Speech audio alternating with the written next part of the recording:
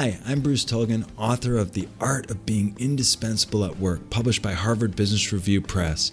And this is The Indispensables, a podcast featuring conversations with real go-to people who stand the test of time in the real world of work. Each week, I ask my guests what they do differently that sets them apart in the workplace, what makes them tick, and what makes them so successful. In this episode, I talk with Tia Newcomer about her incredible career and her amazing approach to onboarding as the new CEO of Caring Bridge. Welcome to The Indispensables. I'm Bruce Tolgan. Today I have Tia Newcomer. I've known her for almost a decade. She's now the CEO of Caring Bridge. If you've had a sick loved one, maybe you've participated in Caring Bridge. It's a beautiful mission-driven organization, and Tia is an extraordinary individual, an extraordinary leader. It is such a pleasure to have you here. Tia Newcomer, welcome to The Indispensables. Thank you, Bruce. You've had a lot of experience in executive roles ranging from Hewlett-Packard, Frito-Lay, Clorox, Revlon. We got to know each other when you were at Cord Blood Registry, and then you were the chief commercial officer at Generate Life Sciences. I mean, you have done a lot. How did you get to where you are? How does somebody get to be like you? It's a combination of hard work, leaps of faith, not only by myself, but leaps of faith by leaders that saw something in me that maybe I didn't see, and they took chances. And so it really taught me early on that not only were people taking chances on me to grow my career, but I could take those same chances with where I wanted to go. Tell us a little bit about Caring Bridge. For those who don't know about Caring Bridge, let's start there. Absolutely. Caring Bridge is this, like you say, a nonprofit, mission-driven organization. I will tell you, 25 years ago, we're coming up on our 25th anniversary. Our founder, Sana Mary, a woman of STEM, a woman entrepreneur, phenomenal woman. 25 years ago, Mark Zuckerberg was 13. She was in her basement coding this platform, the first true social platform. I have to point it out because she's a visionary and she's an inspiration in the fact that we're still here. Her friend, her very good friend, had a very big network of people, had a premature baby that was in the NICU and pretty close to dying, and actually eventually did die. Sana was given the tremendous task of keeping loved ones and her incredible network informed of what was going on. She, on her third call, each one lasting 45 minutes, each one she was crying, the other people were crying. She was repeating the same story. She realized the tremendous burden, but also just the need to communicate quickly and share across multiple people when people were, and also rally help for people as they were going through any kind of health journey. So she went down in her basement and coded Caring Bridge. Of course, everyone wants to know what's going on. You want your family and friends to be connected to the experience, to be able to share in the experience. But it's really about communication, right? 100%. And it's mobilizing that power of your community that's always around you. And, there can be the tight circle and there can be the extended circle, but your community, really it's about mobilizing that power of that community to support not only your healing, but that communication. And it's proven when you have support around you as a caregiver and or a patient, your outcomes are quicker and they're better. And we see people using it for things as, I'll call it less serious. I'm going in and having knee surgery, all the way to those very long journeys of Alzheimer's or dementia and the family and caregivers that are taking care of their loved ones in that capacity. Here you are. So you're coming into an organization that's been in existence for going on 3 decades, right? And like all organizations, no matter how beautiful and perfect the mission is, organizations have challenges. Talk about that challenge of taking over as the leader of this profoundly important organization. It was humbling. It was an honor, and it's exciting because there's a lot of opportunity. But taking a step back, the board who ran the interview process was very good about focusing on this vision and mission driven culture and organization, and also laying out the fact that, one, I'm the third CEO over 25 years. So founder went the last 7 years to a great CEO that turned around our revenue. So from a growth turnaround. And then now we're at a pivotal moment where we need to be more relevant with the Facebooks and you think about all of the different social media platforms out there that are taking off and changing daily. Combine that with this tremendous past 2 years of a pandemic where healthcare and the way that we deliver healthcare and support people going through health journeys has changed significantly, really leapfrogged from a technology standpoint, virtual. It's at a pivotal moment to really take and fulfill that vision. So the careful balance, Bruce, coming in is respecting the legacy while painting a vision of what could be and turning what I'll call a nonprofit. Sometimes there can be a nonprofit complacency. We have a great vision, but not focused on growth. And so I think the power is combining nonprofit vision and mission with a growth mindset. How do you get to know everybody so fast? Or is it possible to get to know everybody in 100 days? Yeah, well, I learned from the best. I mean, Bruce, you came in, 10 years ago, and I learned you can do two things. And because this is a smaller organization, I have 20 board members and I have 50 people that work for us in the organization. And so what I did is I literally knew those first 30 days were my most valuable my calendar wasn't going to be very full, right? I'm coming on board, I'm learning. And so I went into what I'll call listening mode, scheduled listening tours. And what that looked like is I scheduled 30 to 45 minutes with everyone in the organization and every one of my board members. So it was over 70, 80 hours of conversation. And I purposely asked 5 questions, and they were the same questions so that I could then at the end, I took notes. I have actually an 80-page Word document. I took notes and cut and pasted each of those 5 questions, took notes underneath, and then went back through and consolidated 3 themes that then could help the organization and the board see, okay, here's the themes I'm hearing. This isn't my observation. This is what I heard directly from our people and the board of the opportunities and challenges that we're currently facing. So that was very powerful, not only in maintaining the culture and bringing people along,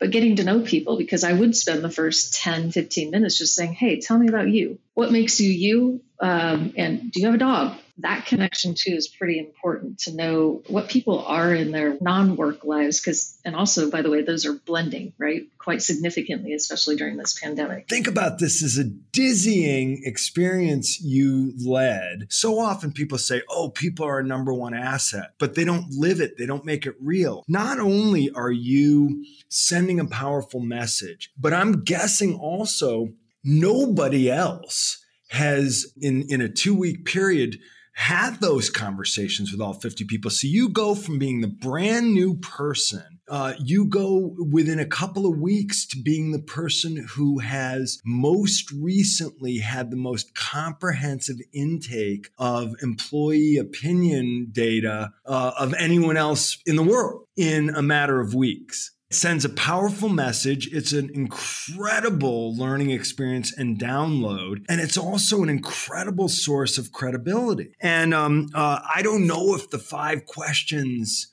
are top secret, Tia, or if you're willing to share them. No, it's a great ask. And I read several books on onboarding. I knew this was a really unique time in my career, and also knew that I did a ton of work on an onboarding plan, which we can talk about next. But those 5 questions came to me, and I mixed a couple that I had read in a couple of books. 5 questions. 1, what are the biggest challenges the organization is facing or will in the near future? Second question, why is the organization facing or going to face these challenges? Third question, what are the most promising unexploited opportunities for growth?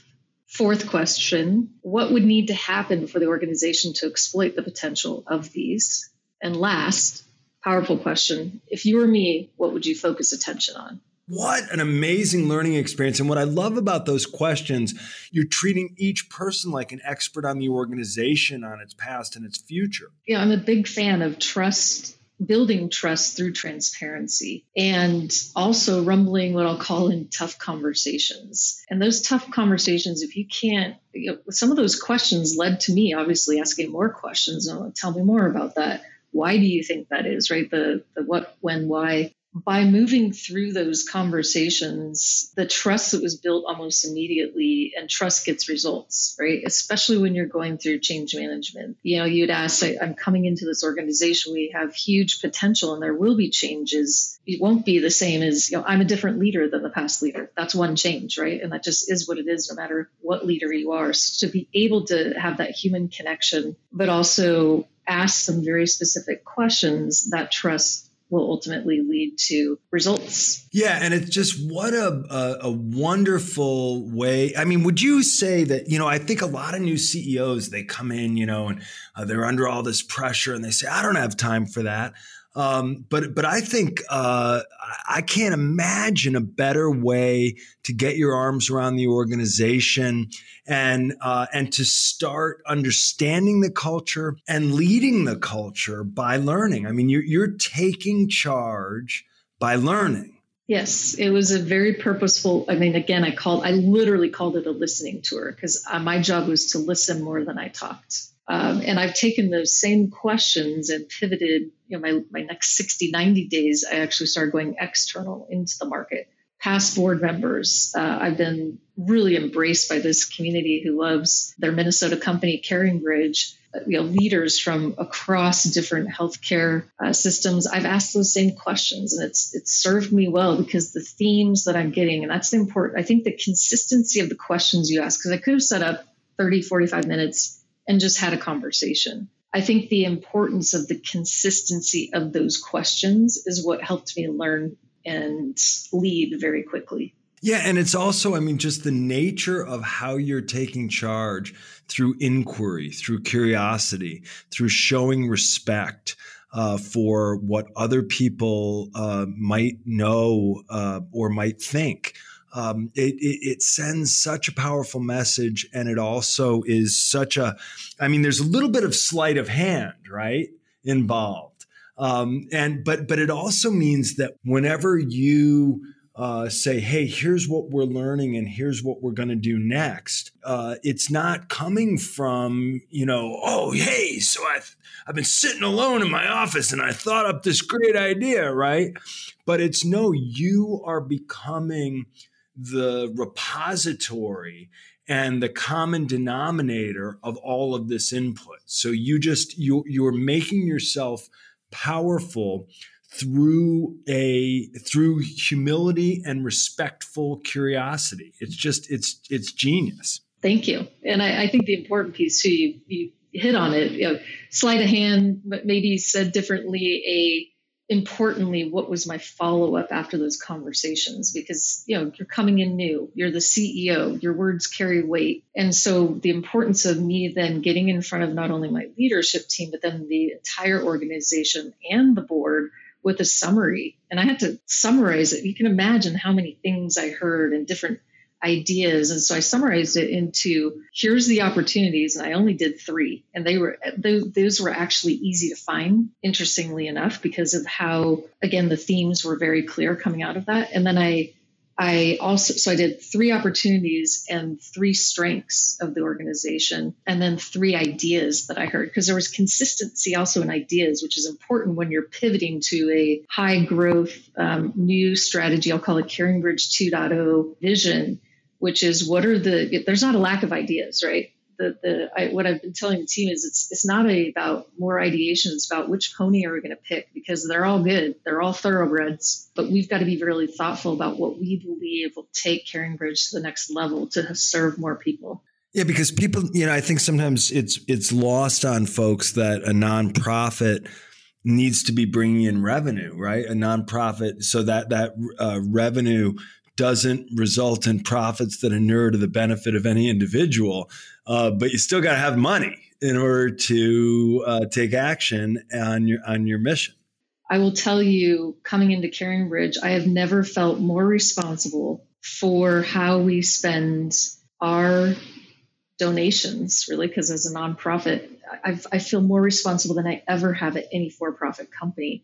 Because we are literally, an interesting fact about CaringBridge, 90% of our revenue comes from small donations, an average of $50. if you look at other nonprofits, the majority of their funding comes from large gifts, foundations, grants. I'm talking 1 million plus. So the fact that we have grown, again, this is that legacy, that great legacy I talk about building on these small donations, but I am using literally grandma's Social Security that she decided to send $50 to Caring Bridge to fund a team that furthers our vision in the digital platform. And that's not insignificant. It gets me up in the morning, and it's very different than working for a for-profit company. Look, anyone who, even if you're running a for-profit company and the mission is to sell French fries or whatever, you're the steward of so many constituents, right? But when it is a nonprofit with the kind of mission that you have, the sense of responsibility is greater.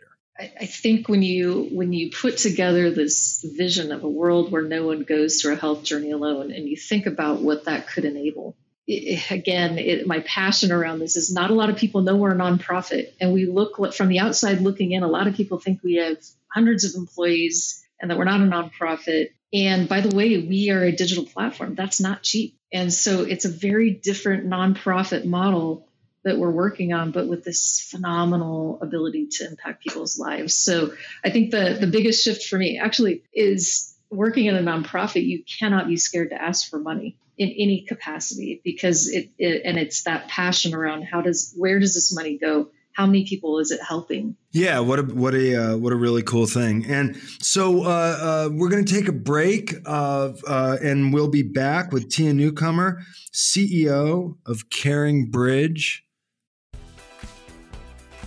Hi, everyone. This is Ed Everts, the author of Drive Your Career, 9 High-Impact Ways to Take Responsibility for Your Own Success. If you like listening to the Indispensables as much as I do, maybe you'll be a fan of my podcast, Be Brave at Work. Each week, I ask my guests about their experiences with bravery at work and ask them to share 1 to 2 ideas on things you can do differently to be brave when you need it the most. I've interviewed some fantastic people from around the globe and from all levels of organizations who share some amazing insights, including Peter Bregman, best-selling author and leadership coach, Harvard University professor and thought leader Amy Edmondson, and Timothy Clark, founder and CEO of The Leader Factor and author of The 4 Stages of Psychological Safety, and many, many more. Please listen and subscribe to Be Brave at Work at bebraveatwork.com, or listen to our twice-weekly broadcasts on Apple, Google, Spotify, or wherever you are listening now. So we're back with Tia Newcomer, CEO of Caring Bridge.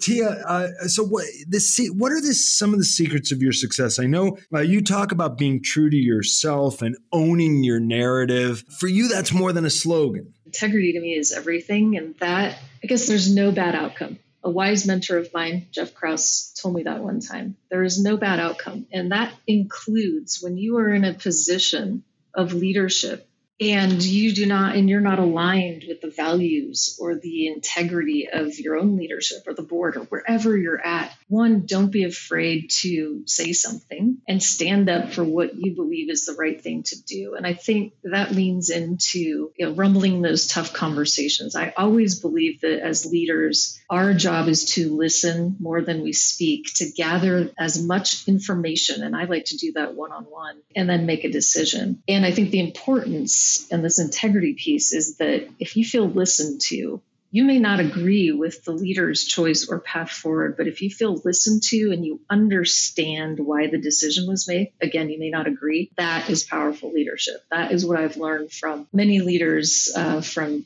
HP to Revlon to all the way up into my last years in the private equity and VC back space. So let me push you on that because, especially private equity and venture capital, you got investors to worry about. And sometimes you can get cornered on matters of integrity. So how do you do that? How do you stay true to yourself when you're being backed into a corner by people who have more power than you do in a situation? It's hard.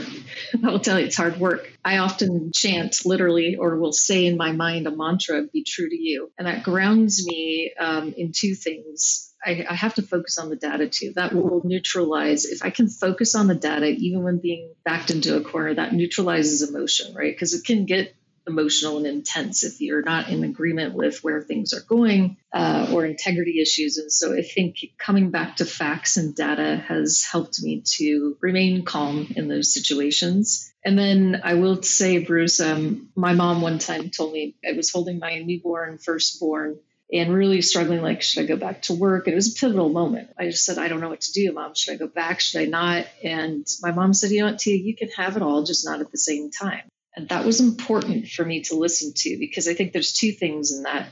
There are always trade-offs. When I went back to work, obviously the trade-off is, I missed some moments with my own children. I have to be honest with those things. I guess that's the other thing. If you're honest with your choices, honest with those choices, both in business and in personal, that will take you far. And it's just own those choices. My life support is my husband, and not everyone has that. And so when I have young leaders or people that look up to me and say, how do you do it? I'm like, well, I do it with trade-offs, one. So I want to be really honest with that. And then two, I have a husband that was home 2/3 of the time and is now retired. We have to be honest, I think, about some of those trade-offs in life and where we place those bets. No pressure. But if you're not married yet, choose the right person, because otherwise it's really going to set you back. I love that, Bruce. It is so, so important. And I would say, let's apply that to business. Choose the right person that you want to work for or with. I have only ignored that one time, and it was disastrous. And it was recently in my career. I look back on all of the choices and the jumps that I made,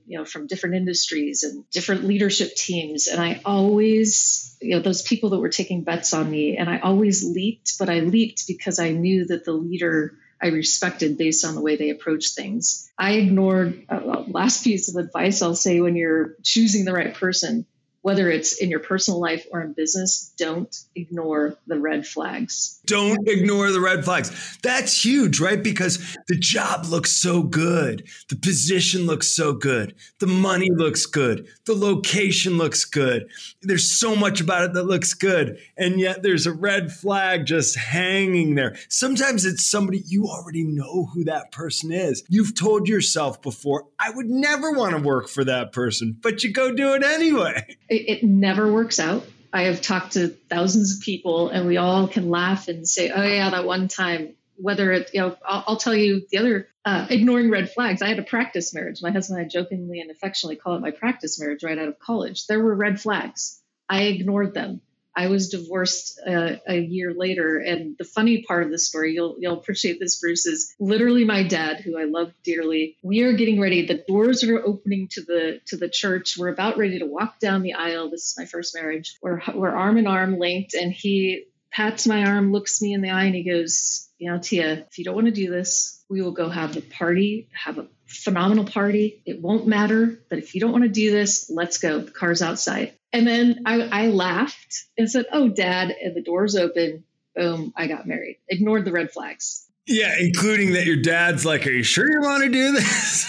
My dad, who I respect and who's been married to my mom for 45 years. But you can't fix those red flags. They are there. And the other piece of advice my mom gave me is those things that annoy you in the first, again, this can apply to a boss or to your significant other, your chosen person. Those things that annoy you in the beginning, in the honeymoon stage, will be exasperated, exponentially more annoying down 20 years from now, 10 years from now, 3 years from now. And so do not ignore them.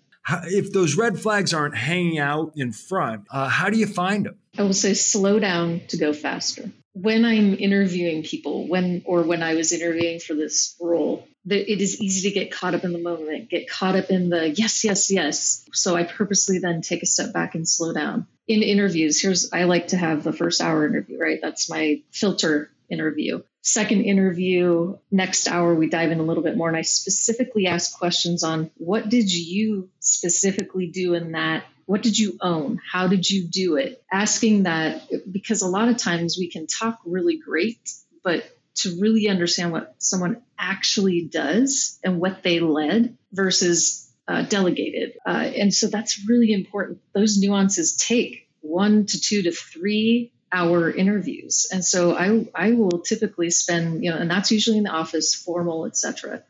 If we get past those 3 interviews and I feel like, okay, there's tangible quality I think this person can not only do the job, but they're the right fit for the culture, and the how is right. Part of that too is, how do you lead people? And I really ask specific questions around, a lot of people think micromanaging is actually what I call leadership 101. And I think I have to test for that, because if you think micromanaging is me having a one-on-one with you every week, and I specifically ask you, what priorities you have, where can I help, and what key decisions are you making? And if you think that's micromanaging, I know that that's not going to work for my leadership style. Because that's just plain managing. And if you're managing a chain of command, if you've got managers who are managing managers who are managing managers, and somebody's reporting to you and they're not doing that, then are they just guessing what their people are doing? Or they're just saying, oh, yeah, they'll be fine? Well, then there's no managing going on there. You've done so many great podcasts and books on this and I just cheer every time. So I look for, again, red flags when I'm asking questions. How do you manage people? And a lot of times I'll get, well, I'm not a micromanager. I'm like, say more about that. There's a lot of things I insert into those 3 1-hour interviews to really get to, okay, this is the right person. Now here's the slow down to go faster. That's a lot. Most people do a 1-hour interview. Okay, I'm going to pass you on, good hire. And it causes tons of bad hires, tons of wasted time. The other piece I'll do after that first 3 interviews is I purposely I'd love to go to dinner or lunch. So you get them in more out of the, let's call it, formal process. One of the best, I forgot who told me this, but watch how people treat wait staff. That also tells you something about respect. So I watch for these things in a social environment. And when people let their guard down, you also get to know them a little bit more. And what's their integrity like? So it typically takes concentrated 4 to 5 hours to really understand that, slow down to go faster, to find the right people. So you have a big shortcut when it comes to reading people, which is spend a good 5 hours with them. Yeah, because otherwise I'm going to spend. So people are like, wow, that's intense, Tia. That's a lot. And I've gotten pushback from senior leadership that I've reported into, CEOs. Tia, you need to move. The private equity is on our back. You need to hire. And I'm like, I am not going to be responsible for a bad hire, because it takes 6 months to a year, right, to get them out of the system if you can. Meanwhile, they're decimating your culture that you're trying to build up. So the 5 hours is well worth a potential, year-long problem. Yeah, because otherwise, you're going to spend a whole bunch of time getting them on board, getting them up to speed. You're going to want to give them a chance, and you're going to want to give them another chance. And they've only been here for a couple of weeks, or then it's a couple months. And we got to give them a chance. We got to give them a chance. Forget all the time, energy, and trouble that you invest in this person. But there's also the opportunity cost of you don't have the right person getting on board and up to speed and starting to tackle challenges. Is there a way to read people's integrity? There's a mix of art and science, right? Because there is some gut. I trust my instinct a lot. Observing people, I would say the other shortcut, Bruce, is I personally take the time. And again, this is yes, you have to pay. A lot of people put this to recruiters to do, but I will look at the person's network on LinkedIn, see how many people I'm connected to, and I will blindly reach out to people that I know and trust and say, can you tell me, what is this person like? And try to find those ways to connect with people that have worked with that person and have a 10, 15-minute conversation. So that's another way that I can hear about integrity. And just trying to get true validation, right? And I'm glad you're saying all this, because, so often, what I do is, I try to bring due diligence to the people process. And one of the things I do in assessments is I spend a lot of time trying to ask everybody about everybody. And it's not gossip or gotcha. I want to get enough perspectives to really learn who's who. And it is immensely time consuming. But I have not really found shortcuts other than getting a lot of human perspective about each person, and then, trying to make good, well-vetted judgment. So I'm glad that you're validating that. It's so rare that a CEO thinks they have the time to do that. I often tell CEOs, well, hey, I'll do that for you. But when you do it yourself, it's such an incredible expression of respect for others, and what an amazing way to build trust and to build those real relationships. Like, you now know a bunch of those people. And I think, it is interesting, Bruce, because there is this transition of How much do you delegate down versus do yourself, particularly as you get higher and higher, right? Because you have more responsibility, you're trying to be visionary, future looking, there's a lot. But particularly when you're coming in new at any leadership level, even at CEO, I found myself saying, should I hand this off to someone? And then I think to myself, if I am building a culture and responsible for not only culture, and what's that saying, culture eats strategy for lunch, right? I'm great at strategy. But if you don't have the culture to back it up, and if I'm not the person that's driving that top down, and that's the other thing I've learned in my career is if your culture is not top down, yes, you can make an impact within the organization by doing things differently. But the most powerful is that top down alignment and the attention to creating that team around you. Because once that team's around you that you trust, your results come. So let me ask you a philosophical question. Does integrity, is that something you're born with, or how do you learn that? And can somebody be taught that? Can you teach integrity? Gosh, that's a profound question.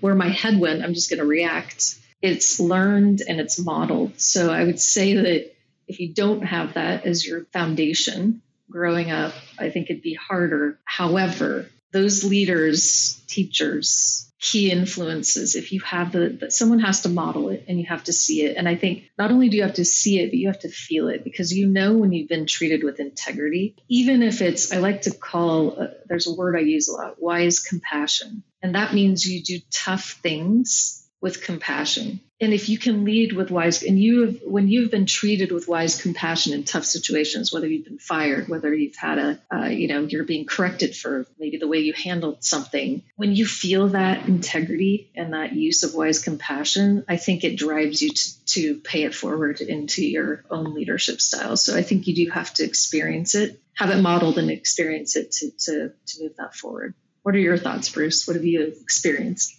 Yeah, I mean, it's a puzzle. It's something that I've been trying to figure out. The integrity, curiosity, resilience, are these things that, some people have them and some people don't? Or are they things we can teach people? And the United States Armed Forces is a great laboratory for this, where I think it has convinced me that a lot of that stuff can be taught. I just don't know if there's a point of no return, that is to say, are there some people who can't learn it? And then is there a point you get to in your life and career where, I've already gone down this other road. I'm not going to become curious and resilient and a person of ethics. I don't know. It's a puzzle. I've been asking everybody this. Can you learn these things? Well, I do. Actually, you just made me think of something. I think regardless, I think curiosity can be taught. I think integrity can be taught. But your foundation has to be one of learning, meaning you have to want to learn. And the people that I see that change, whether you have come from the worst background and out of that challenging background into serving people, as an example, what I've noticed is it's the people that are constantly wanting to learn can make those leaps. So you've mentioned a number of times rumbling in tough conversations. I have a feeling that's the book you're writing, but tell me more about that. So you said a word too, vulnerability. And I think that's important because it goes hand in hand with these rumbling and tough conversations. And I think if I think about, I have 2 teenage daughters, and I think about the world there, and there's a lot of vulnerability in their exchanges. And I think the way that we grew up was much less, particularly if you're in business, like put on that suit, put on that straight face, don't talk, separate work and home. And I actually think what's powerful about what's happening in the world in the last even 2 years is that the vulnerability of our lives are intermixed with work, regardless of who you are. If you can show that at any level of the organization, and this is a careful balance, and I'm even adjusting my own approach as the CEO, but I need to show people I am human. I have things that go on in my life, and that vulnerability is what drives rumbling and tough conversations. Rumbling and tough conversations. I'll give you an example. So teams sitting around the table, leadership team, right? We are fundamentally, there's a new CEO. I'm asking for different accountabilities, a different approach to how we measure things. And what was happening is conversations were happening outside of the room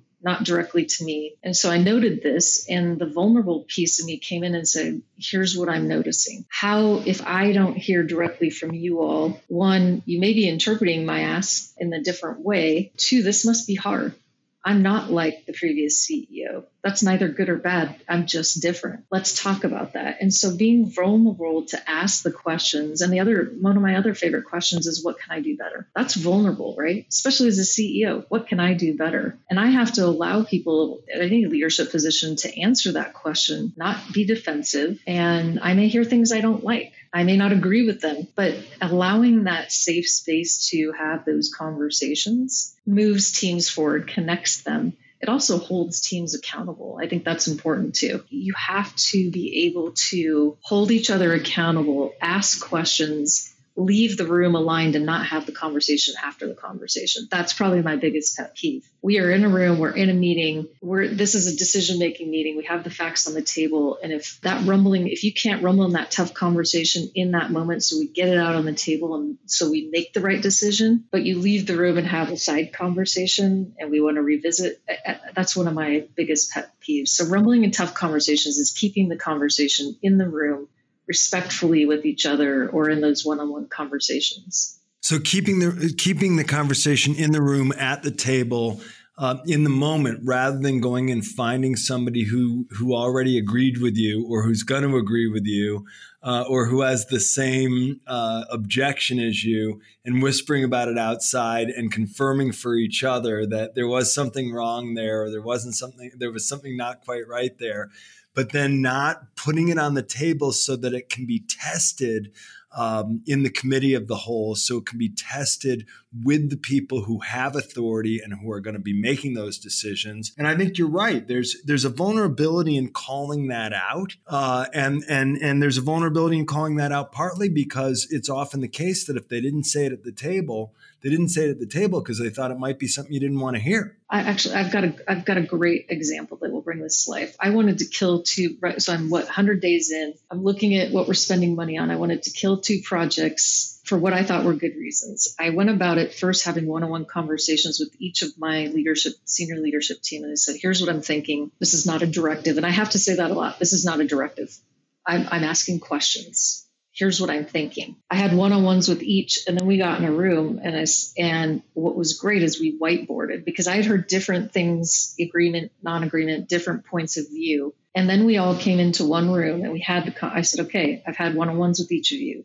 This is the decision I'd like to make. Here are the things I've heard from each of you, and put those on the table. And we actually had a great conversation that actually pivoted what I thought was going to be the direction. It pivoted my direction because there were other unintended consequences that I had not thought about. If my team hadn't been brave enough to tell me those and talk and put those on the table, I may have made a really bad decision for the organization because no one said anything. And it's requiring other people to be vulnerable, to question the new leader and say, well, are you sure that's a good idea? Rather than whispering outside saying, doesn't she realize what's going to happen? Why not say that at the table? You may still hear that unintended consequence that you hadn't thought about, and you still may make the decision. But again, that going back to the beginning of our conversation, if everyone feels heard and they know that you have all the facts on the table from them, and you make a decision, while they may not agree, they understand why you made the decision and that you understand the consequences. And now you have a plan to address unintended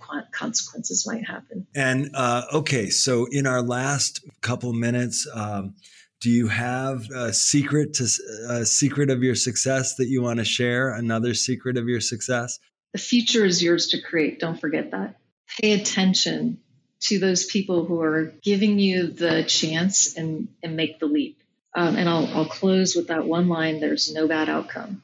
There is no bad outcome. You can always get out, get in. And I think if you can approach your decisions with that, the future is yours to create. It's very powerful. We all have choices every single minute, every single day. So own it. It's yours. The future is yours to create. Tia Newcomer, CEO of Caring Bridge. Thank you for being a guest on The Indispensables. Thank you, Bruce. In our next episode, I'll talk with Katrina Williams, head of sales and ITS capability for the technology giant CDW. If you like this episode, please subscribe and leave us a review. You can also follow us on Twitter at @goto_podcast. That's at @goto_podcast. Learn more about go-toism in my new book, The Art of Being Indispensable at Work, available now from Harvard Business Review Press, wherever books are sold. And you can learn more about our work at Rainmaker Thinking by visiting us at rainmakerthinking.com. Until next time, stay strong and stay indispensable.